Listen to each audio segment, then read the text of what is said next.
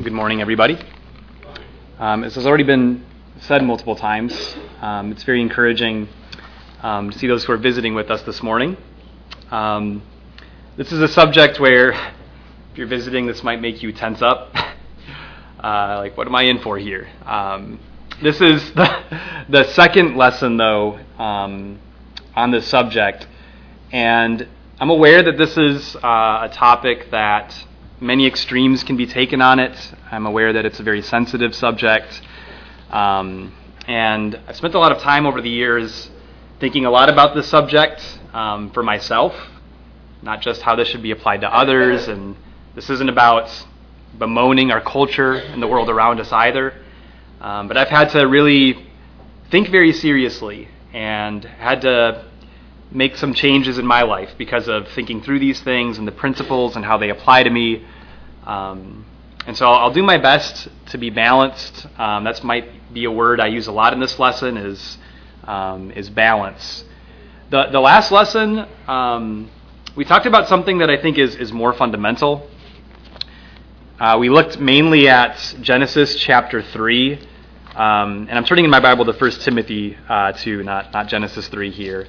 But if you look at 1 Timothy 2, verse 9, it says, "Likewise I want women to adorn themselves with proper clothing, modestly and discreetly, not with braided hair and gold or pearls or costly garments, but rather by means of good works, as is proper for women making a claim to godliness."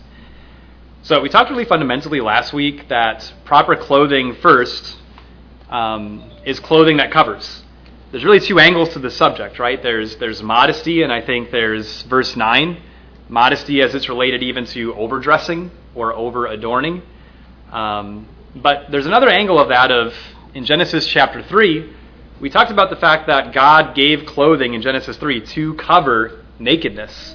And that Adam and Eve created a garment when they were naked and ashamed of it. And their culture, what they decided was an adequate covering for themselves, it was not adequate. They were still naked. And so God created a garment for them, and he clothed them. And so we kind of rested on that and talked about that last week, just how important that is. That the first consideration we should have for clothing is, does this cover my nakedness? And there are parts of the body that when we look through the Bible, we see a consistency that there are parts of the body that God would consider to be revealing nakedness, and that those are parts of our body that we need to be first considered or be considerate about making sure that those are clothed. So the first consideration with clothing is covering. This lesson, we're going to be looking more at the principles of modesty and self-control. And I want to bring up something I brought up last time related to this subject. I think something that can happen a lot with emotionally sensitive subjects is extremes can be taken from being overly strict to almost being ashamed of the subject at hand so much that you either avoid talking about it entirely, or when you do talk about it, you de-emphasize the sensitive part of it so much, where it's almost like you just hardly acknowledge it. I will be talking about kind of modesty as a broader characteristic, but I do want to point out in verse 9, as much as modesty is a condition of heart, I do think there are conversations and there are lessons that I've heard where what 1 Timothy is saying almost becomes forgotten and set aside, more in favor of looking at modesty only as an attitude, only as a heart condition. But I want you to notice, likewise in verse 9, I want women to adorn themselves with proper clothing, modestly is the way the New American Standard words it, and discreetly. So modesty in this passage is a quality of clothing. So although modesty is a condition of heart, and that is critical, we will be talking about that. What 1 Timothy 2 is saying as an instruction is that the clothing itself is what needs to be modest and discreet. So that's what we're going to be mainly focusing on. So again, something that I'll be reiterating just as a brief review is in 1 Timothy 2:9, I think something that's very profound and I think very impactful if we'll think about it, is that God cares about how we choose to dress. I'm married, and I brought up last week that my wife has an opinion about the clothing that I wear. And because I care about my wife's opinions, I don't wear clothing that she dislikes, or clothing that when she looks at it kind of annoys her when I wear it. And so it's really not a big deal, right? Like, I just consider my wife because I care about her. How much more then, God who has sent his Son to die for us, God who is the ruling authority of heaven and earth, who loves us to the extent that he would send Jesus to suffer and die, how much more should his opinion matter? Where if he has even a passing wish that we find in his word about our clothing, how much more should we give that the most concentrated, foremost attention when we're considering what we're wearing, right? So again, I want to be balanced in this, but I think it is important to acknowledge that 1 Timothy 2:9, God cares about how we choose to dress. So as much as we can view clothing in a diverse amount of ways and have a lot of different opinions about what to wear, really we have to start with, what does God think about the clothing that we choose to wear? Now, why? Why does God care about how we choose to dress? Because God himself is modest and discreet and self-controlled. I think we constantly need to be reminded, God is not just a being that we acknowledge and accept somewhere out there and appreciate. So God's not just a being that we acknowledge. He is a person we are striving to become. It's not enough just to do religious things or to go to the place where we do the things. God is a person. Jesus is a person where there's nothing off limits. That I want to think like God. I want to be like God. I want to talk like God. I want to use language that will be pleasing God. And yes, I want to even dress in a way where I know that God will be pleased with what I'm wearing. So there's nothing off limits. We should want to be as much like God as we possibly can be. Turn to Isaiah 53, and we'll just look at the first 3 verses here. Just on the note that God himself is modest and discreet in his character. And I think this gives us a heightened and much weightier sense of importance when we're thinking through this subject, right? Isaiah 53, verses 1 through 3. So this talking about Jesus and ultimately his sacrifice. It says, "Who has believed our message? To whom has the arm of the Lord been revealed? For he grew up before him like a tender shoot and like a root out of parched ground. He has no stately form or majesty that we should look upon him, nor appearance that we should be attracted to him. He was despised and forsaken of men, a man of sorrows and acquainted with grief, and like one from whom men hid their face. He was despised, and we did not esteem him." So I think something that we can overlook in this is the things that are said about the appearance Jesus would have. Is you look at verse 2, he has no stately form or majesty that we should look upon him, nor appearance that we should be attracted to him. We need to concentrate on the character of God. Concentrate. We need to be focused on what makes God who he is and the qualities of his character. And so the way that God presents himself to us and the form that Jesus took in his life is not an accident. Jesus wasn't just born with some random appearance. It's not an accident that Jesus wasn't born as a very attractive, idealized human being in the world's eyes.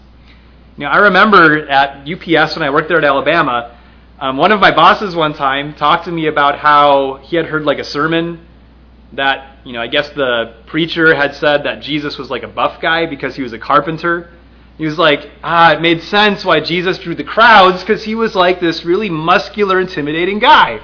And that, that gave a good opportunity for conversation because that's definitely not the case, right? But God deliberately presents himself in a form that is easy to despise, not attractive to the worldly minded, challenging to be drawn to. And if you look at verse 2, he has no stately form or majesty. Does God in his true appearance, so I'm thinking like God in heaven, does God have majesty in a stately form? When you look at Revelation chapter 4, or even Revelation chapter 1, where you see an image of Jesus among the candlesticks, the lampstands, what you see is an incredibly glorious form that when it is seen, you fall down like a dead man at the very appearance, right? And so this isn't an accident, and there's a great deal of self-control that God is choosing to present himself in a very discreet and modest manner. And beyond just the appearance that Jesus had in his life, I'm even thinking about the Bible itself, right? Of all the ways that God could appeal to us, teach us, connect with us, he chose a book with words. And not a book that's written like books of the world. I'm reading a book right now where you could tell the author went through great lengths to make sure that what he was writing was very captivating and very exhilarating and was holding your attention. And the Bible's just not written like that. It is written with the full, manifold wisdom and power of God, but modestly. There is a discreetness where the way that God draws our attention is not the way that people in the world draw attention. And I want you to think about, why does God present himself in this way? I think a part of it is God simply cannot deny himself. He's true to himself. God is not a man. He's not arrogant. He's not prideful. But what does God accomplish in his modesty? What does he draw attention to? Because of God's modesty, he draws attention to the heart, to the internal, to his works, his love, his mind. We think about his redemption. We think about the way that he interacted with people and what that says about who he is and the inner workings of his character. And so again, it's not just that God chose to do this. There's a reason, because God is seeking to put our attention somewhere specifically, right? And I think even a step further is we need to have admiration for God's modesty. And I think a lot of this idea of what makes modesty so challenging, I think if we're really honest, we really admire the world. We admire how the world looks, how the world behaves. And I don't want to go too far into this, but I mean, you spend about 5 minutes on TikTok, and you're going to see immodesty galore, not just in dress, but attitude, whatever, right? That's its whole other thing. But I think we just have to have a greater sense of admiration for how God presents himself, the decisions that he makes. And we need to remember as well, in imitating God, admiration is the seed of imitation. Like a child looks up to their father and absent-mindedly will imitate characteristics or mannerisms of their parents without them even realizing it. Admiration is what plants the seed of imitation. And so the more we admire and have a genuineness of just great respect and awe for how God has chosen to present himself, it equips us to imitate him but have a context for endurance in doing so. Look up at the end of chapter 52, verse 15. Notice it says, "Thus he will sprinkle many nations, kings will shut their mouths on account of him." I think the idea of kings shutting their mouths on account of him is just that sense of great amazement, where nobody has ever seen anybody else in a position of authority like God, who has the privileges, the power, the prosperity, the resources, the great wealth, and all of that, but the need for devoted relationship and the absence of it. That for someone to have so much power, so much authority, so many resources, and such a need for devoted relationship, to forsake it all, to go unrecognizable, to forfeit everything that would gain that prideful sense of devotion or gain it by other means, kings will shut their mouths on account of him. It will be just so humbling and unheard of that someone would do such a thing as what Jesus did when he died on the cross. And I want you to consider the consequences God deals with and Jesus dealt with in his ministry because of his modesty. Does God struggle with the fact that people don't pay attention to him or admire him as they ought to or understand him? Did Jesus struggle with people pressuring him to be immodest, to, do this better or get attention some more effective way, or teacher, show us a sign from heaven, like what are you waiting for? Or come down from the cross and we'll finally believe in you, right? So there were struggles Jesus had in his ministry and interactions and with the Pharisees, because his ministry, as famous as he became, Jesus lived in modesty and with discretion. And there were consequences. It meant Jesus was not appreciated. Jesus was not understood. And so again, it gives us a context where if we choose to be modest, there is this reality we have to deal with, where we'll struggle with people overlooking us, maybe not being as attractive as others around us, and maybe really wanting to be, not looking like people in the world look, And all of that can be difficult, but when we remember who God is, and that our struggles in modesty make us more like God, it gives us a context for faithful endurance. And I want you to look at Luke 16 here, just kind of as the last component of this point. This statement Jesus makes in Luke 16 has just really challenged me on this idea of admiration and what it is that I admire, what it is I allow to captivate me.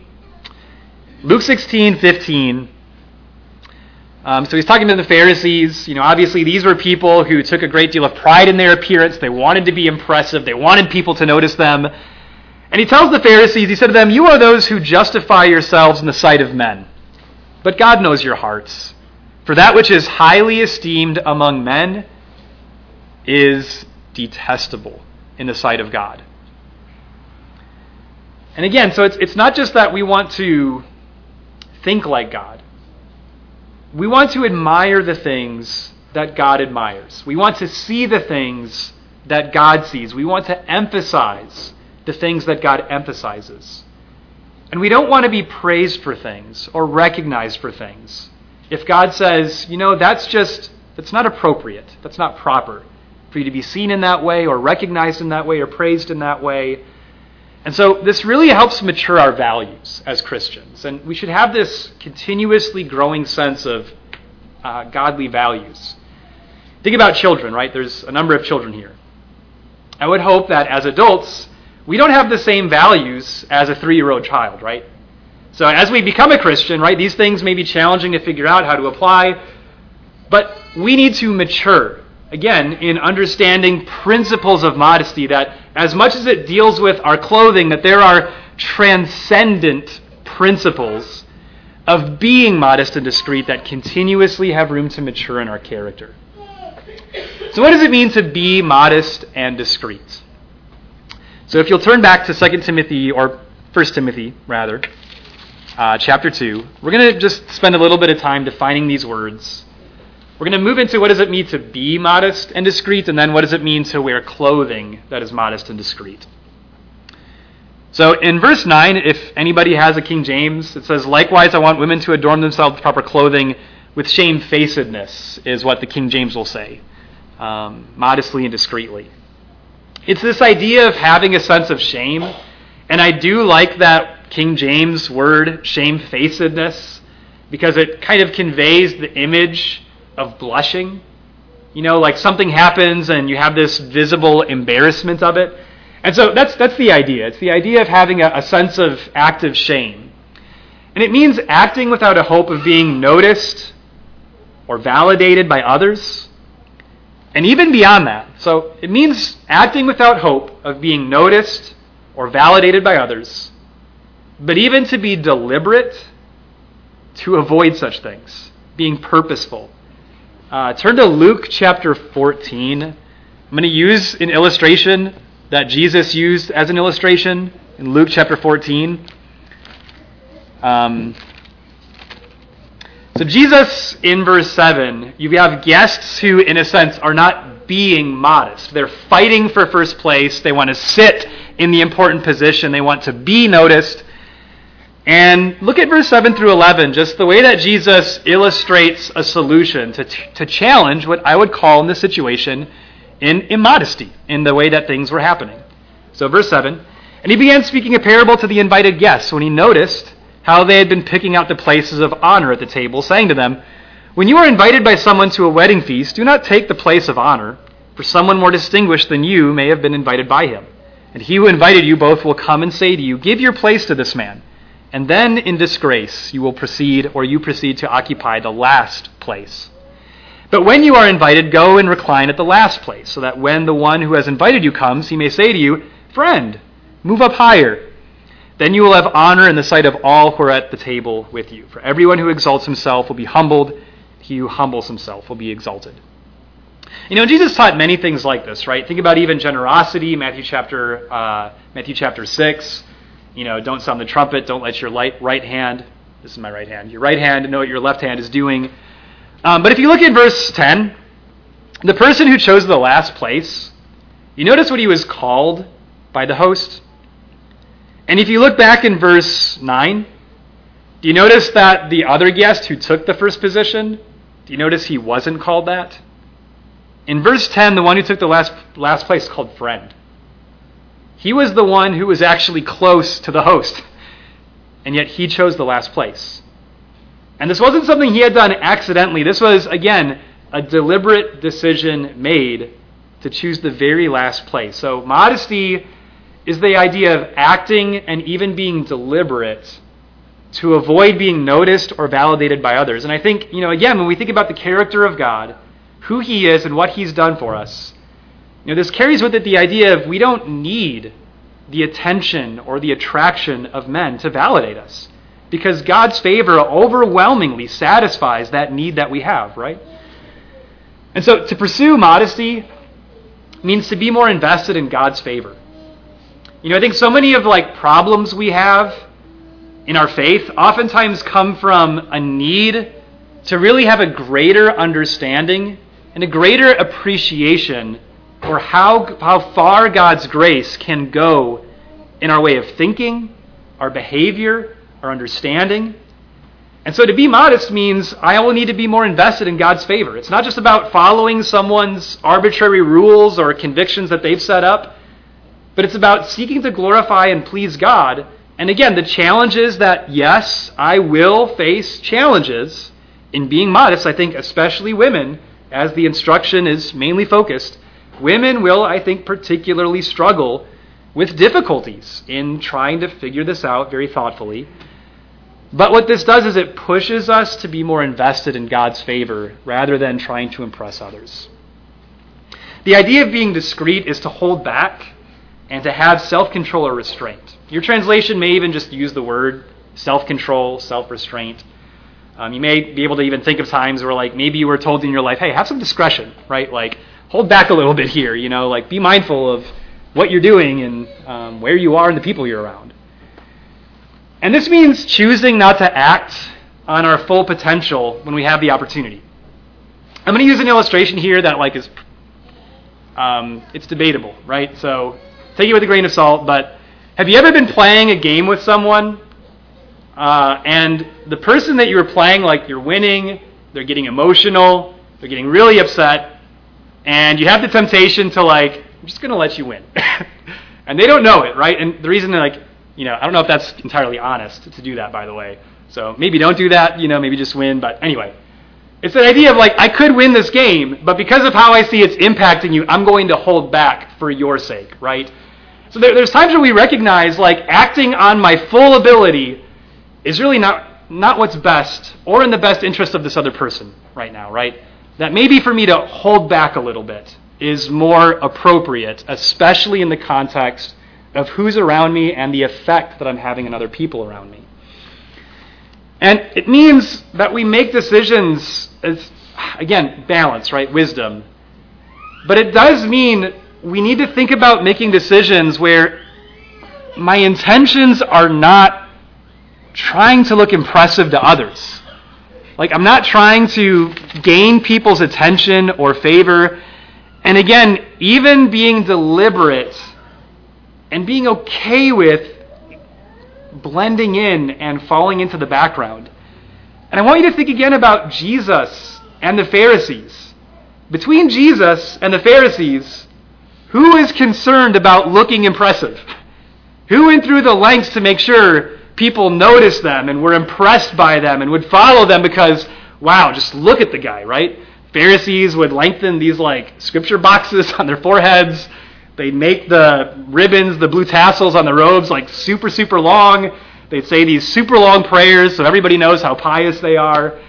But Jesus, again, Isaiah 53, as simply one example, would be deliberate about not looking impressive. And what's interesting is oftentimes Jesus, when he was getting more and more popular, would go farther and farther away from the crowds. And as crowds were gaining more and more momentum, he would ramp up how challenging his teaching was, even to seemingly push people away. When Jesus would perform miracles, and people were amazed, he would oftentimes challenge people to think more seriously about the purpose of his life when they were, wow, what Jesus is doing is amazing. who's never impressed by his miracles, never overcome by the excitement of the crowds, Jesus made decisions to avoid being impressive. Again, I realize, how do we apply that principle? And being careful to not be extreme, I realize that. But that's what it means to be discreet in this context, right? So finally, some things with clothing.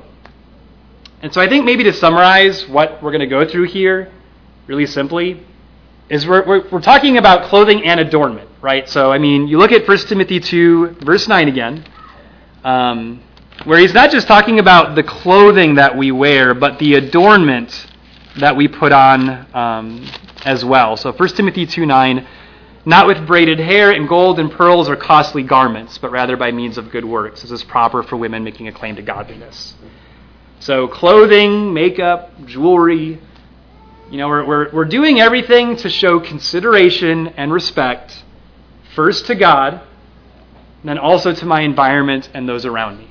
And my hope is in bringing these things up that there will be, again, the hope is a balance where we're not just becoming overwhelmed with paranoia of, feeling like it's impossible to, please everybody. And that's obviously, we're trying to be careful to avoid extremes. But it means having self-control and restraint with my choice of adornment and clothing. It might mean that there will be clothing that it would be comfortable, it would be really pretty, it would look really nice. But to be discreet implies saying no sometimes. So there may be clothes that I want, that even if I try it on, it's like, oh, this looks so nice, but it reveals too much. Maybe it's a little too tight. It's a little too eye-catching. Having self-control implies there will be clothing that I say no to. And I guess that might be something to reflect on personally. Have you ever done that? Actually had clothing where you've had to say no. You've tried something on or you've seen something that you denied yourself because you knew it wouldn't be glorifying to God, that you would get that. But this also implies that maybe for weather, it's very warm in Savannah in the summertime. And I don't doubt it's very comfortable to wear nearly nothing in the summer heat. But is that proper?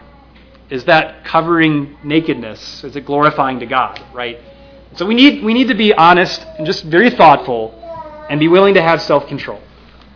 It means avoiding clothing or adornment, and this applies to men and women, that we need to be careful with clothing that draws inappropriate attention or attraction to ourselves.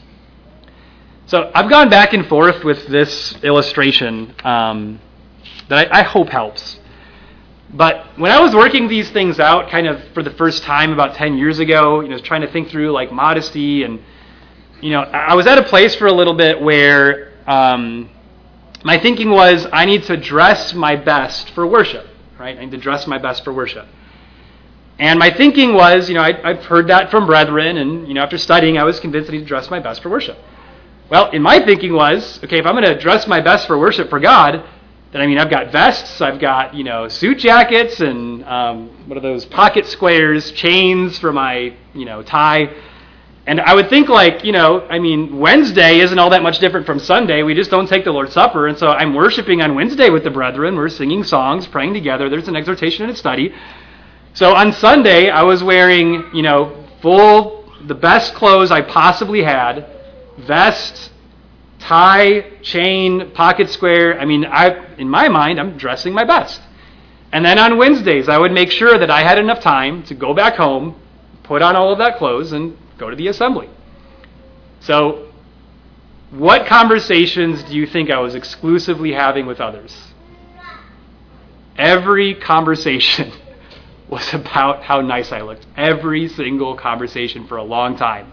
And eventually, it made me extremely uncomfortable. It's literally the only thing anyone is talking to me about is how nice I look. And then I noticed on Wednesdays, I was dressed eons nicer than everybody else. And it made me stick out like a sore thumb, right? And so the conclusion that I came to is I want to be moderate, right? I don't want to dress in a way that is making some kind of big statement above anybody else. I don't want to dress down so much that in the same way, I'm making some statements in that way, but just being moderate, being respectful, right? Being respectful for, the environment, the people I'm around, the setting I'm in, And so again, this avoiding extremes, we need to be mindful, thoughtful, moderate, and very respectful of convictions people come to, right? Like nobody told me I was wrong for wearing that kind of clothing. People complimented it a lot, but nobody said it was wrong. And in the same way, if someone becomes convinced that that is what they should do, then fine. It's important we form convictions and are thoughtful. But just that on the idea of we need to pay attention on the kind of impact our clothing choices are having on those around us, right? We're not trying to stick out. We're not trying to look better than everybody else. We shouldn't want to have every conversation be about our clothing choices and how good we look. But really, interestingly in God's Word, in the New Testament, God is always de-emphasizing very nice, very extravagant apparel. And he's always emphasizing moderation, right? And it means considering culture and context, social context. So we talked about last week, nakedness is not like that. If I'm at the beach or participating in a sporting event, that doesn't change God's standard of nakedness by any means. Modesty is a little bit different, right? A couple examples of that. From time to time, I see pictures of preachers in places like Africa where they will be wearing a 3-piece suit and tie, slacks, and very nice dress shoes, and they're reading the Bible with people on the dirt under a tree who are dressed nothing like them, who are wearing very poor clothing, and think, what impression are they giving of how a Christian ought to dress then, right? And to me, that's immodesty. They're dressed, they're fully clothed, but the way that they're presenting themselves it's very inappropriate for the culture, right, in social context. Another example of this is when I was living in Alabama, I went to a Sacred Selection fundraiser with the Strickland family. Some of the brethren here know the Stricklands. Sacred Selections, they do adoptions, they do fundraisers for adoptions. So I was kind of just learning about Sacred Selections. And the Strickland family, they were close to me. They invited me to go. I didn't really know what it was. They probably said it was a formal dinner. But like in the summertime, I tend to wear basketball shorts and an athletic shirt. So they picked me up, and I'm wearing, just basketball shorts and an athletic shirt. And they didn't say anything. And so we get in the car, and we go to the event. And it's in an extremely ritzy place. And everybody in there is dressed extremely nice. And I looked ridiculous. Like, I felt extremely uncomfortable. I'm sure my face was red the entire time. I'm really dense. I'm sure they brought it up, but I was traumatized. And everybody there, I think just about everybody, is a Christian. Nobody said anything. Nobody's like, what are you wearing? What are you doing? Mainly people laughed. They're like, oh, yeah, you do look kind of silly, huh? But like nobody like told me to change or anything like that. But with the idea of being shamefaced, we should be able to recognize, like, how I'm dressed is not appropriate. Like, the point of modesty, again, is blending in. And again, it's not blending in to the point where we're revealing nakedness because, you blend in the world and that's where you're going to go. But it's just, again, reasonableness, wisdom, honesty, self-reflection, and being respectful, right? That's really the principle, is just here are various ways where we can simply be mindful and respectful with the way we dress. And it does mean being thoughtful of the common temptations others face. This is in conversations I've been a part of or seen or heard. This is a challenging one, right? So I want to say initially here, no matter how a man or a woman dresses, you don't have the final say in what someone does with temptation. You can cover yourself completely, and if somebody is bent on lusting, they're going to do that, and that's not your fault, right? But we need to recognize that we do need to be thoughtful about common temptations others face. Look at this principle in 1 Corinthians chapter 8. And I think, again, this just relates to being reasonable and spiritually minded, right? I've seen too many conversations where somebody is very angry, and they make that very clear, and they say, well, I can't control what anybody is going to do with their lust, and I just gave up, and I'm going to dress how I want. It's like, whoa, okay, let's calm down, and let's think the way that God encourages us to think. So 1 Corinthians 8, this is on the issue of food. And on the issue of food and eating in the context of an idol feast and worshiping an idol, and the Corinthians thinking, well, it's just food. Idols aren't really real. There's only one God. Verse 9. But take care that this liberty of yours does not somehow become a stumbling block to the weak. And look at verse 11. For through your knowledge, he who is weak is ruined, the brother for whose sake Christ died. And so by sinning against the brethren and wounding their conscience when it is weak, you sin against Christ. Therefore, if food causes my brother to stumble, I will never eat meat again, so that I will not cause my brother to stumble. So again, as I keep saying, balance and wisdom, right? We want to avoid making extra rules that the Bible doesn't make, but we also want to be thoughtful and clear, and especially clear with danger and love, right? And so is what Paul is saying here unreasonable? I think if we're worldly minded, it is. Verse 13, food causes my brother to stumble, I will never eat meat again? Like, whoa, that is utterly extreme, and without context, that just seems horribly unreasonable, right? Who would do such a thing? But not if we're thinking in the context of God's character and Christ, right? And so, although Paul will get into different semantics, details of the issue at hand, he goes through chapter 10, ultimately getting to the point of participating in idolatry is wrong, period. And you should flee from idolatry, period. But before he gets there, he says, you have failed to consider how this is affecting your brethren. And that should be the first consideration you make that stops you from doing this and participating in this, right? So we need to be thoughtful of common temptations others face and be humble about it. And again, recognizing I can't ultimately control where people go in their heart, but I can certainly have an impact. Love demands respecting that impact, right? And finally, let's go to 1 Peter chapter 3, because I think this is where 1 Timothy 2 goes in verse 10, in being able to enforce and even make more beautiful the truth of claiming to godliness, to live for godliness. But 1 Peter 3, I think, gives another angle on this that I think is very beautiful, very important.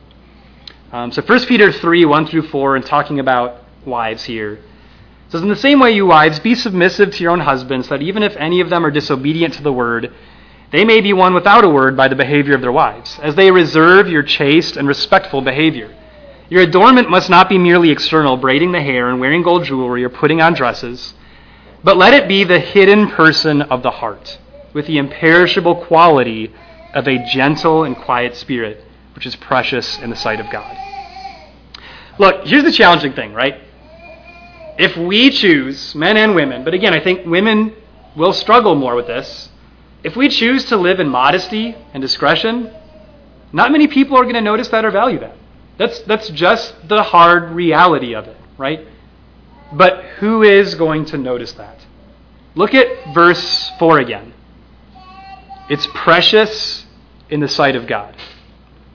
It pushes us to be more rooted in God's favor and what he values. What matters more than what's precious in the sight of God, right? The right people will notice a life of modesty, dress that reflects modesty and discretion. The right people who are godly minded will notice and value those things. So the most important people will see it. And it emphasizes the value of internal beauty and godly behavior, right? Modesty, discretion, choosing to dress in these ways. A person, obviously they can dress with modesty, but actually have a very immodest mentality or way they behave. Like, I get that, right? But ultimately, we're trying to be like God here, where just like God in how he presents himself, draws attention to the internal, emphasizes the importance of the heart, recognizes the sensitivities of the heart, but also emphasizing godly behavior and the importance of godly behavior not being rooted in pride or seeking prideful recognition. Modesty heightens the emphasis and the value of internal beauty and godly behavior. To someone who's spiritually minded, who loves God, that is the most critical thing. What glorifies God? What fulfills his purpose? Not mine, not the culture around me. It's not about what looks right or looks the best to me. What brings God glory? I want to go back to 1 Corinthians 10 as one final statement on this lesson.